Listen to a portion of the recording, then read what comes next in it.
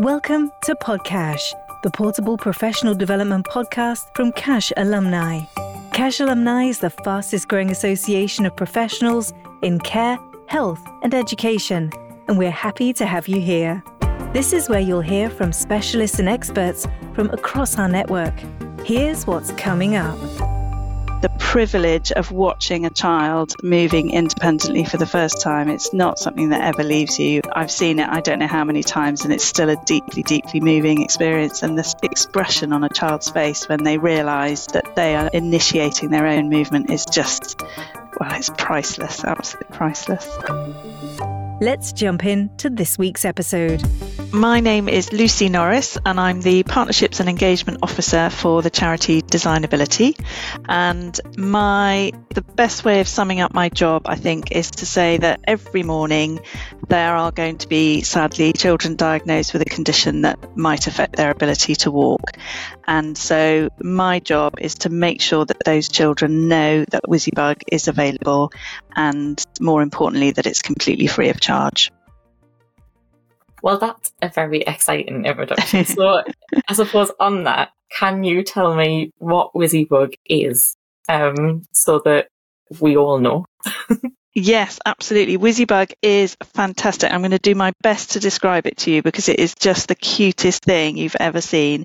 It's basically a very small powered wheelchair, but now I've said powered wheelchair, take that image out of your brain and just imagine the cutest little red car that has a number plate that says Wizzybug on it.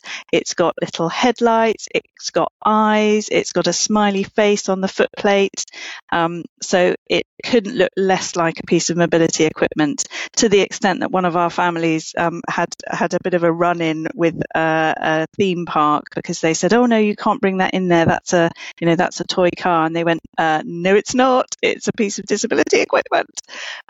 So that's how good it is it just looks like a really fun bit of kit, but actually it's a powered wheelchair. That's great. And that does sound really, really exciting. So I know you said that it's for children who may have been told that they're not going to be able to walk in the same way that other children might. What sort of age is Wizzybug's for? Like, who would be using one of these powered chairs? Yeah, that's a really good question. So the reason we designed it is because there's nothing routinely available on the NHS for young children. So traditionally, in this country, we think about powered mobility from the age of 5 upwards, and that means that younger children are basically dependent on parents and carers to be able to move around. So they're often pushed around in a buggy, or they might be crawling or bum shuffling a lot of the time, rolling, and it's actually a human right of children to be able to move independently, and Wizzybug enables them to do that. So it's suitable from 14 months, and we say roughly to the age of 5, but it's all to do with their height and weight and different dimensions. So we've got lots of older children still using Wizzybug, and sadly some children will outgrow it before they reach 5, so it really just depends on how they grow. And the other really cool thing about Wizzybug is that it grows with the child. So families are shown when they come for their appointment how to adapt it, and it's dead easy. You don't need any tools to be able to do it. It's all mechanical changes and they can do it themselves. So as their child grows, they can adapt it to meet their expanding needs. That's great. And you're right, I'd never really thought about it before, but like children under 5 who have a mobility barrier, something Yes. stopping them from walking properly, they do get pushed around in buggies. And I've never, although I know that, and I've worked with families who've got children who've got disabilities, and I'd never really thought about why that was a problem. Yes, yeah, and it's shocking when you do, yeah. You sort of think about, like, obviously there's no difference between children who can walk and children who can't walk in terms of them needing to learn how to navigate their own environment and like figure out risk and all of those things. So how does Wizzybug help children do all of that? What skills does it build? Oh, it's amazing. I mean, picking up on what you were just saying, that there was a brilliant piece of research published last year, actually in the States, not in this country, but it applies universally. And it was talking about the fact that routinely we miss really important developmental milestones because children aren't enabled to self-propel. And it was talking about just how important it is for children to experience independent movement. And we're not talking about, we do have some amazing drivers, Wizzybug drivers. I mean, just phenomenal. You just need to look on YouTube and TikTok and all the rest of it to see some of these kids moving around. But we're not even talking about that. Just accidental independent movement is also really, really beneficial and important. And it unlocks all sorts of things. So anecdotally, things like our parents will say the first time they took their Wizzybug to a cafe, there's a mum said recently, and she turned her back momentarily and her little boy drove over and chose which packet of crisps he wanted. And for her, that was huge. And it's something that, those of us who've been lucky enough to have children who've developed normally take completely for granted. And another mum was talking about the fact that previously her child would be picked up and put down at a table in front of two different toys that she could choose. And Wizzybug enabled her to say, actually, I don't want to play at the table today. I want to go and play at the sandpit or whatever. It's just, so choice is a massive thing. But then there's all sorts of other things that, again, you just sort of don't think about until you look at the research, until you speak to families, is being able to join the family dog walk independently. So they're not in a buggy, they're on their own. And we have lovely video clips of children holding hands with their older sibling whilst they go on the dog walk, or holding the dog on the lead whilst they go on the dog walk. And all of that is because they're able to move independently with Wizzybug. It's life-changing. It really is, and not just for the child, but also for the family. And we know now from the research that moving independently unlocks potential for child development. So there's really close correlations with even things like language skills, and also developing a sense of self, because previous to that, if they're constantly being carried or in a buggy, they're part of their parents or their carers, whereas when they're in Wizzybug, they're their own little person. And of course, the other thing, having described, I hope, given a good description of Wizzybug earlier, is that it's such a lovely bit of kit. People come and talk to you when you're in a Wizzybug, and other children certainly come and talk to you when you're in a Wizzybug, because they love it. It's a really, it's a really good bit of kit that everybody wants to have a look at and have a go in. So it's just fantastic. Yeah, that's great. And thinking about Wizzybugs, I'd sort of made the links between children being able to learn how to navigate their own environment, even just in terms of being able to conceptualize depth and how far away something is, and all of those things that you need to know to be able to move around by yourself and not bump into things or misjudge how much energy you've got to walk from one place to the other, or any of those things. But that idea of developing agency and confidence and be able to make your own choices must be a massive game-changing thing for young children. I suppose whilst they're figuring out who they are. Yes, absolutely. And being on a more equal footing with their peer group as well, I think is really, really important. And a lot of our families say that that's the best thing, is that suddenly their child is able to participate more fully, and social participation is a huge factor in child development. So being able to kick a ball around the garden, which you can do in a Wizzybug with your big siblings, or being able to go to the park with friends. There's a gorgeous clip on somewhere on our Facebook page, I think it is, of this little boy who just made a friend in the park. Never happened before. This little person came up to sort of, have a chat, and Mum happened to catch it all on camera, and they literally go off sort of into the sunset together holding hands. It's just fantastic. That's really so, because obviously thinking about the impact that being able to move yourself around can have on everything from your motor skills to like actual development as a person, as a human being. Like, why is it not something that is more widely available? I would love to be able to answer that question, but I don't know, because to me it should be available routinely on the NHS. Every child should have that possibility for independent movement. I think we're just probably only starting to scratch the surface of how important it is. There is quite a good body of research now, but I think it just takes a while to feed through. And of course, the other thing is they're hugely expensive. Any kind of powered mobility is massively expensive, and children only need them for a short while because they grow. And that was one of the reasons why we not only designed Wizzybug, but decided to make it a free loan scheme. So families just borrow it for as long as their child needs it, which is usually until they outgrow it, and then it comes back to us, and we refurbish it and send it out to another family. And I think probably that's part of the problem is it's just the pure economics of providing very expensive pieces of equipment to families for what is a relatively short period of time. But my real hope is that in the future, every child who needs help with their mobility will have a Wizzybug or something similar, even if it's not Wizzybug, because it's just so important developmentally. It really, really is. And you were saying about fine motor skills and gross motor skills. I mean, all of that kind of stuff, spatial awareness, there's just so many practical things that are really important, because obviously they've got to learn to use a joystick, and we have a variety of joystick heads that children can use. So we'll always find something that suits their particular grip, or the texture might be something that they really respond to.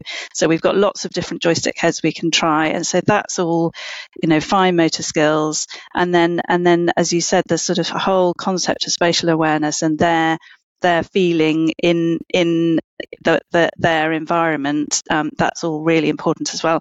And the other thing is, some of these children will go on to use power mobility.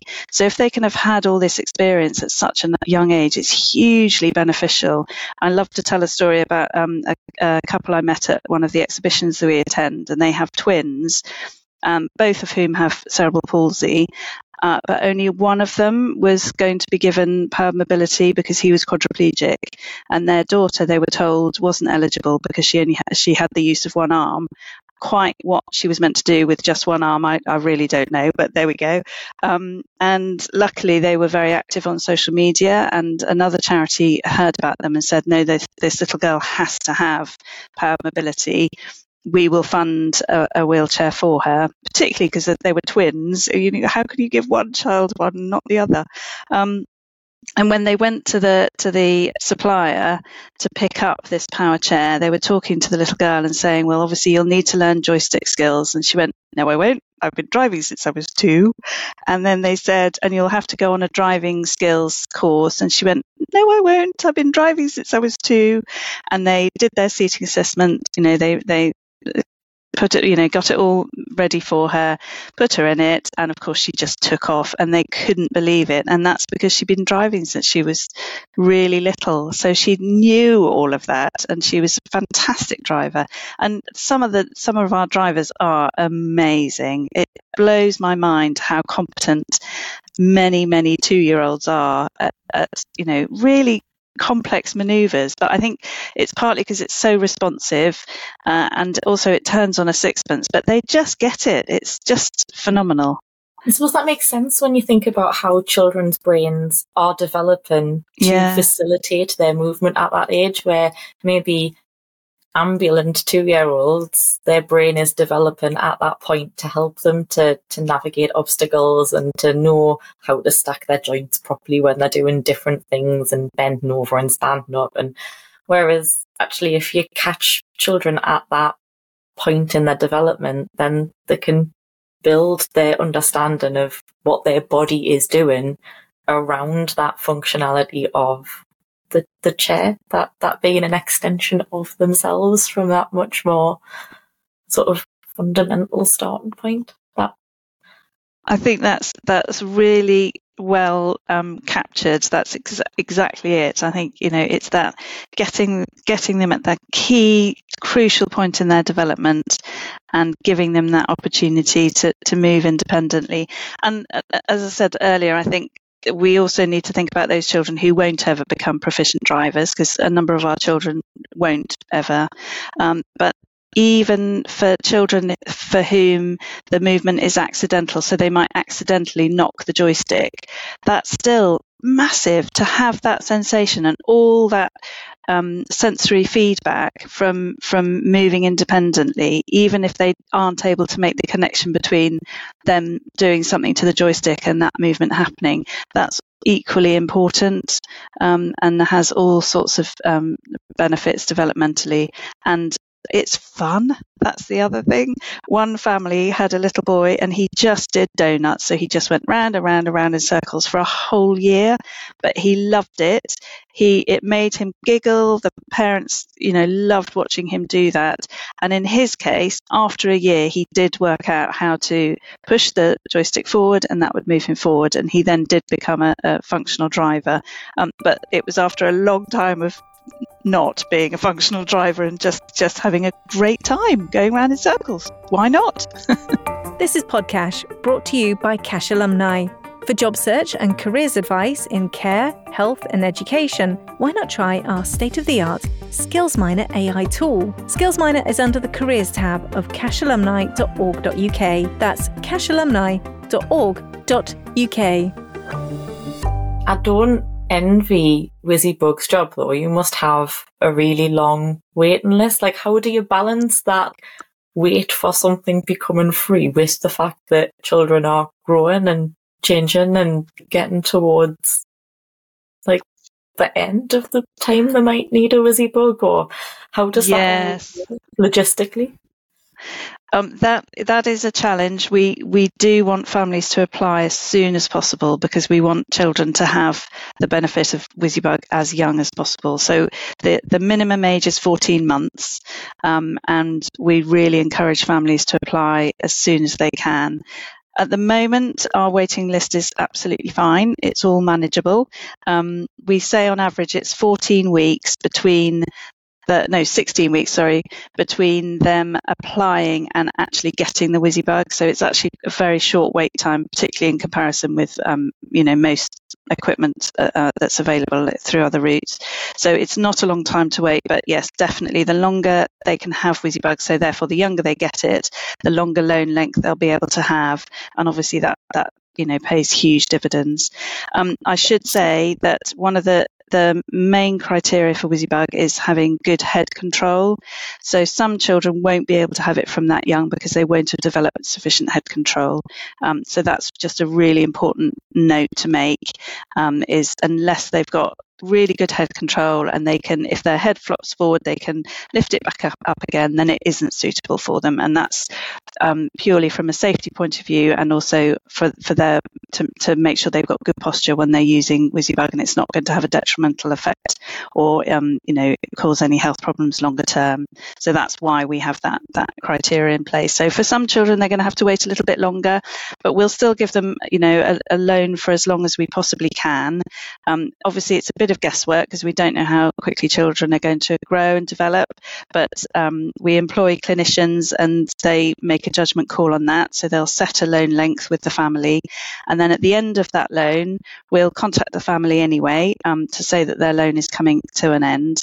And if they think their child still fits Wizzybug and they're still benefiting from it and they're still finding it useful, then they can apply for a loan extension. And if they have decided that actually they're moving on to their next piece of equipment, then that's absolutely fine. They can return Wizzybug to us, and we don't charge for the return of Wizzybug either. So that's all paid for and covered by the charity. That's amazing. And I will ask you some more questions about who Wizzybug might maybe not be suitable for through, because I can imagine that there is sort of a set of criteria that mean that people might be a candidate for that sort of support. But from what you've just said about the way that stuff works and the waiting list and the way that things are administered and things like that, you said that you want people to apply as early as possible. Do you find the same barriers with that as you might maybe with a grown-up support service? In that I remember when I first started exploring mobility aids, that there was almost that idea that you should wait as long as possible to try and stick it out. Like, maybe things I won't need it after all. Do you see those same barriers with maybe parents, like, wanting to not almost, people see it as giving in rather than in like receiving support? Yes, that's a really good point that you've made. We do see that with some families, and sadly we also see it with some clinicians. Families, definitely, there can be a sense of, they've just come to terms with a diagnosis, so that's a huge thing to go through, obviously. And for some families, they don't even have a diagnosis, so that's probably even worse, because they don't know where to turn and there's no kind of pathway to follow. But certainly we do see that they're possibly already traumatized by what they've gone through so far, and they don't want to think of their child needing any mobility equipment, which obviously we can completely understand and sympathise with that. And I think that's another thing where actually Wizzybug is a really great sort of entry level piece of kit, because it is so friendly looking and it doesn't look clinical or medical. And we've made a very conscious decision that our clinicians don't wear scrubs. Our clinics are very sort of friendly environments. They're as non-clinical as it's possible to be while still being clinical. So yeah, that's very much part of our sort of thinking and ethos, that we want it to be very friendly and not to feel like one of the many medical appointments that our families have to attend.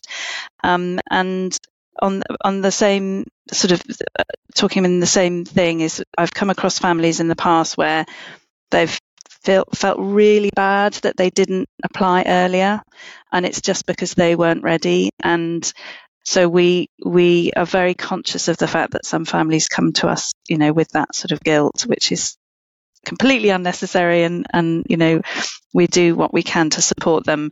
But there's definitely a point at which families will be ready, and all we can do is support them on that journey. And I think also there's not only that not wanting to sort of, as you put it, give in to having to have mobility equipment, but there's also something around, for some people, some families, and again some clinicians as well, that in some way it's going to stop the children wanting to walk. And of course we know from research that the complete opposite is true, and hopefully some of the things we've already just discussed before will sort of explain that. And that if children are able to explore their own environment, if they're able to participate more fully socially and interact with their peers and their family and the dog and go for walks, all that's going to do is encourage them to want to walk, and they're meeting those developmental milestones, and that's just so important. I can't imagine, how much more it's amplified as an under 5, like the empowerment of. I remember getting my first set of crutches, and again, like, the narrative around it being that it was a bad thing, or that I was too young to have a mobility aid, or that it would, again, like, it would make us lazy in some way and I would use them when I didn't need them, or any of those things. And apart from the fact that they're cumbersome and they get in the way, and like, you would still always choose not to need them if you didn't need them, it was so empowering to be able to do things that I couldn't do before, that I was more likely to try and do other things that maybe were difficult for us. I can't imagine how much more that would be felt by a child who maybe was doing things for the first time, and maybe actually thinking of it in that way. It's easier to see how it would support children to want to try to reach new movement milestones. Absolutely. Yeah, absolutely. And the other thing that is interesting is thinking about it just in terms of children who may be able to walk and perhaps already are walking, but the effort and energy required, for a standing frame or a walker. And actually there's a concept called multimodal mobility, which is what we talk about at Designability. And because a child has already got a bike doesn't mean they can't have a skateboard.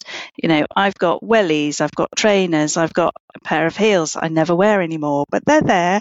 You know, we have lots of pieces of footwear, we have lots of different bits of kit, and it's exactly the same when it comes to child mobility. So we see Wizzybug as part of a range of equipment that any child might have. And we spoke to a family recently actually, and that was a perfect case in point. So he was learning to walk and he'd got a walking frame, but it was exhausting and he could only go a very, very limited way with his walker. So having Wizzybug was just brilliant. He was absolutely delighted because he could move around with all his peer group, and then when he got somewhere, use his walker for a bit. So it was just a perfect example of how Wizzybug can fit into an overall picture. And I think that's a really, really important message to get across to families as well, and clinicians, that, you know, it's part of a range, a whole suite, if you like, of different bits of equipment that can really enable a child to develop as much as possible. Yeah, and that's the key word, isn't it? It's enable. It's going to support that child to be able to do, not what it's there to fill the gap, to stop them having to do. I think a lot of the people who talk about like wheelchairs being an easy thing to do have never driven one. But in that powered chair, there's so many other skills you have to be able to develop to be able to do that. It's not something that someone who is used to be able to just walk around would be able to just transfer over and do. Obviously, if you work with older people, you might have seen that transition where maybe older people have had to transition from being ambulant into using maybe a scooter or some sort of powered chair to get around. And it's, again, it can be loads of fun, but that learning how to navigate around using a completely different set of processes in your own brain to figure out space and like how you move around in the world, and actually doing that with your hand instead of with your hips and your you know, all the other bits that would have to move, is a big transition. So again, like thinking about children doing that when they would be developing those skills initially is really cool. Yeah, and they are phenomenal. I just can't get over it. And obviously, you know, I bore my family with endless video clips of children and Wizzybugs, and they can't get over it either. It's just extraordinary. And we keep saying, you know, I have conversations all the time saying, well, how come it takes us so long to learn to drive as adults when these children just seem to instinctively get it? And again, it's because their brains are like sponges at that age, and they're experiencing it. You know, it's fun and they're in it, and they just, you know, as I said, not all children, but a lot of children just are extraordinary. The way they learn to drive and navigate, and they whiz around and they turn on a sixpence. One of my favourite video clips is a little boy who'd only had his Wizzybug for a week, and the mum was sat on the sofa and you could see him whizzing past, and then he went through this very narrow doors out into the garden, and then you saw him whizzing past, which was hilarious anyway, and then he manoeuvred back in. But then what was really extraordinary was he then went to the end of the sofa, turned right to go past it, and then reversed into the parking space where he parks Wizzybug between the door and the fridge. And it was just, I thought if that was me driving, I'd have had to do a 13-point turn, and he just did it in a oneer, and he'd had his Wizzybug for a week. It was just insane. That's magic. But you talk about the videos, and there's two things from that. Like, one is about the content of some of the videos, but the first question I've got is, do you think that those videos, which sound like they're absolutely full of joy, do you think that they do help parents to leave some of those fears or some of those sort of that stigma around a chair or around that, like, in air quotes, giving in bit of of making that transition to that child being able to navigate the world independently. Do you think those videos help them to see what that is? Yeah, absolutely. It's really interesting. I'd read a piece of research recently where another charity had surveyed a load of parents, and they said that they were most likely to. It was 79% said they were most likely to trust another parent who'd had experience of a piece of equipment because of that. It's the trusted. I can't think what the expression is, but a trusted partner, as it were. And I think we see that a lot. So there are lots of amazing online groups for parents of kids with disabilities, and when they share the video clips and their experiences, it's really empowering, really positive, and I think it really helps families to sort of get on board and think, seeing another child having such a brilliant time, or seeing a child move independently for the first time. And when we go to exhibitions, and if we've got a clinician with us, we're able to seat children. So some families come to exhibitions to try out a Wizzybug, and it's extraordinary because everybody's in tears. The people on the other stands are in tears. The whole place comes to a standstill because the privilege of watching a child moving independently for the first time, it's not something that ever leaves you. And I've seen it, I don't know how many times, and it's still a deeply, deeply moving experience. And this expression on a child's face when they realise that they are initiating their own movement is just, well, it's priceless, absolutely priceless. This is Podcash, brought to you by Cash Alumni. For discounts on everything from Apple products to MOTs, visit the cashback page of cashalumni.org.uk. That's cashalumni.org.uk. A lot of our audience are people who work with families. So they might be working in nursery settings or in sort of like reception and primary school and places where maybe they've got relationships with families, or there's things that they might be aware of that families are struggling with. And obviously this might be one of those things. How do people signpost to Wizzybugs? It's a real mixture. It has to be said. So a lot of so originally the scheme used to be a referral service, so they'd have to have a clinician on board in order to apply, and the clinician would fill out half the form and the family would fill out half the form. Because of COVID and the pandemic, we scrapped that because children were waiting months and months and months to even get an appointment with a therapist, and we realised that children are missing out on having time in Wizzybug. So it's now complete self-referral, so families can apply direct themselves online. There are lots of resources available online. So I talked briefly about the fact that we need really specific measurements for Wizzybug for the child, so that we can adapt Wizzybug to be set up perfectly for them and to be sure that it's the right size for them. So there are resources available to explain to families how to do that. But I think in terms of the people that might be listening to this, just encouraging families to have a look at the website, to maybe look at some of those video clips. One brilliant example is there's a lovely mum called Amy who's got the most adorable little boy called Ollie. It does help that he's exceptionally cute.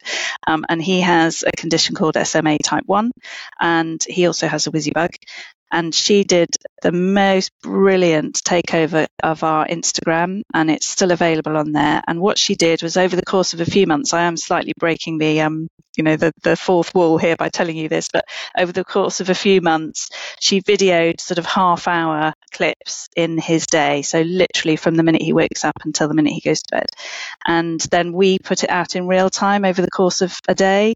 And it's just the most amazing insight into what it's like to raise a child with additional needs, and the number of people involved in his care, and all the things that have to be factored in, but also the difference that Wizzybug has made to that family's life, and how they use it, and when they use it, and where they use it. And he loves strawberries, so he will drive over in the supermarket to the strawberries and won't particularly want to move on because he wants to stay and have some strawberries, thanks very much. And little things like that. So that's a really lovely resource for parents to have a look at and see what it looks like, and what it can do, and how it might change change their child's life and indeed their own. So I think social media is a really powerful tool in this day and age, and I think a lot of families look for that information on websites and on social media. So it's a really good way of parents being able to help support other parents with all sorts of things, not just Wizzybug. But yes, in terms of the people that might be listening, if they can just encourage families to look at the website, the application form is on there. They can fill it in themselves. If we need to, with their permission, we can contact their local clinician. And obviously, it's much quicker and easier for us to do that. I'm not a clinician myself, but we employ qualified clinicians, so it's quicker and easier for them to get hold of them than perhaps for the family to be waiting for an appointment. So that's how it works now, and that's been really beneficial, and it's meant children aren't waiting months and missing out on time in Wizzybug. Yeah, that sounds great. What we'll do is we'll link the website and the social media in the show notes for the episode, so people will be able to just click on the link if they wanted to have a look in the notes that are accompanying this episode. They can go and have a look at that while we finish our conversation if they want, or bookmark it for later. When you were mentioning getting measured for a Wizzybug there, and talking about people being the right size and setting it up, and like, how does that work? What is is there a lower size limit or an upper size limit? Like, are there different adaptations the same as there might be with a mobility car? Yes, so there is a minimum size, and there's also a maximum size, but it's very difficult to give those to you because it's all different dimensions. So for instance, for the minimum size, it would be the back height. So we'd need to make sure that the child could reach where the shoulder harness sits, and the shoulder harness itself is adjustable, but they would need to have sufficient back height to meet the minimum setting on the shoulder harness.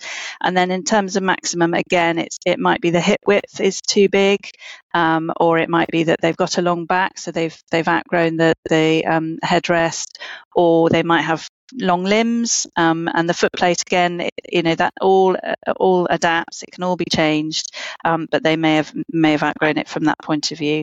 So that's why we need the really precise measurements, just to make sure that it's going to fit them. And then when they come for their appointment, so we hold appointments either at our headquarters, which is in Bath, or at the William Merritt Centre near Leeds. It's in Rodley near Leeds. So those are one of the two places that families would need to go.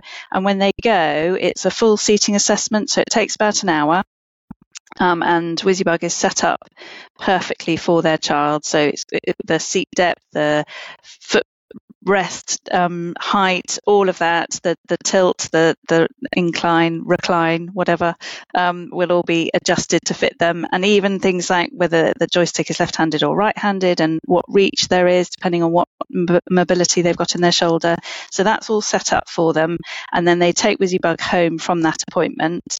And as part of the appointment, the family is shown how to amend that and adjust that. So as their child grows, they can change all those little, tweak all those little measurements to make sure that it's safe and suitable. And again, our clinicians are available online, so they have regular touch points with the families during the course of the loan. So they'll be in touch and just see how they're getting on. And quite often it's things like maybe the child's not driving as much as they might have the potential to drive, so they just need some tips and hints about encouraging driving, and they've got some brilliant ones up their sleeve, like driving over bubble wrap or crashing into cardboard boxes, or I'm giving away trade secrets here, they're going to kill me, but yes, all sorts of little things they can do to encourage driving. And then equally, something might go wrong. Things do go wrong with Wizzybug, as with any piece of equipment, and we've got a fantastic team of technicians, so families can get in touch and say, whatever it is, whatever the problem is. And quite often it can be sorted out over the phone.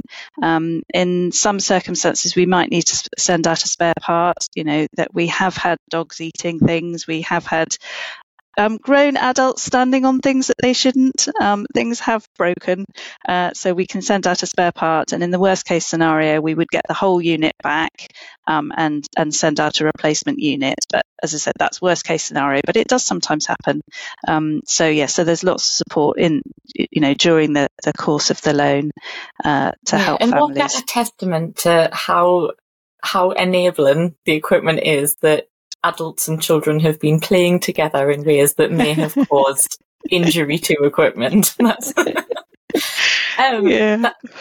really helpful, because when you said that, obviously that initial appointment and all of the adjustment that happens, my brain was full of like new shoes and how often you've got to go and buy children new shoes because they've outgrown things. So the fact that adults can adjust the equipment themselves at home to avoid having to go and get all of that done it feels like week, but every couple of months, is great. It's, I suppose, another empowering thing that can be done to support people to really feel like it's theirs. Yeah, absolutely. And it's really easy. So you don't need any tools to be able to do it. It's all really clever little mechanical adjustments, and they're shown exactly how to do it. And we've also got resources online. So if they've forgotten, because there's a lot of information to take in at the appointment, but there's some resources, and they're sent home with a sort of handbook as well. And as I said, we're always available at the end of the phone. So if somebody's really struggling, then one of our lovely technicians will talk them through, how to make the adjustments.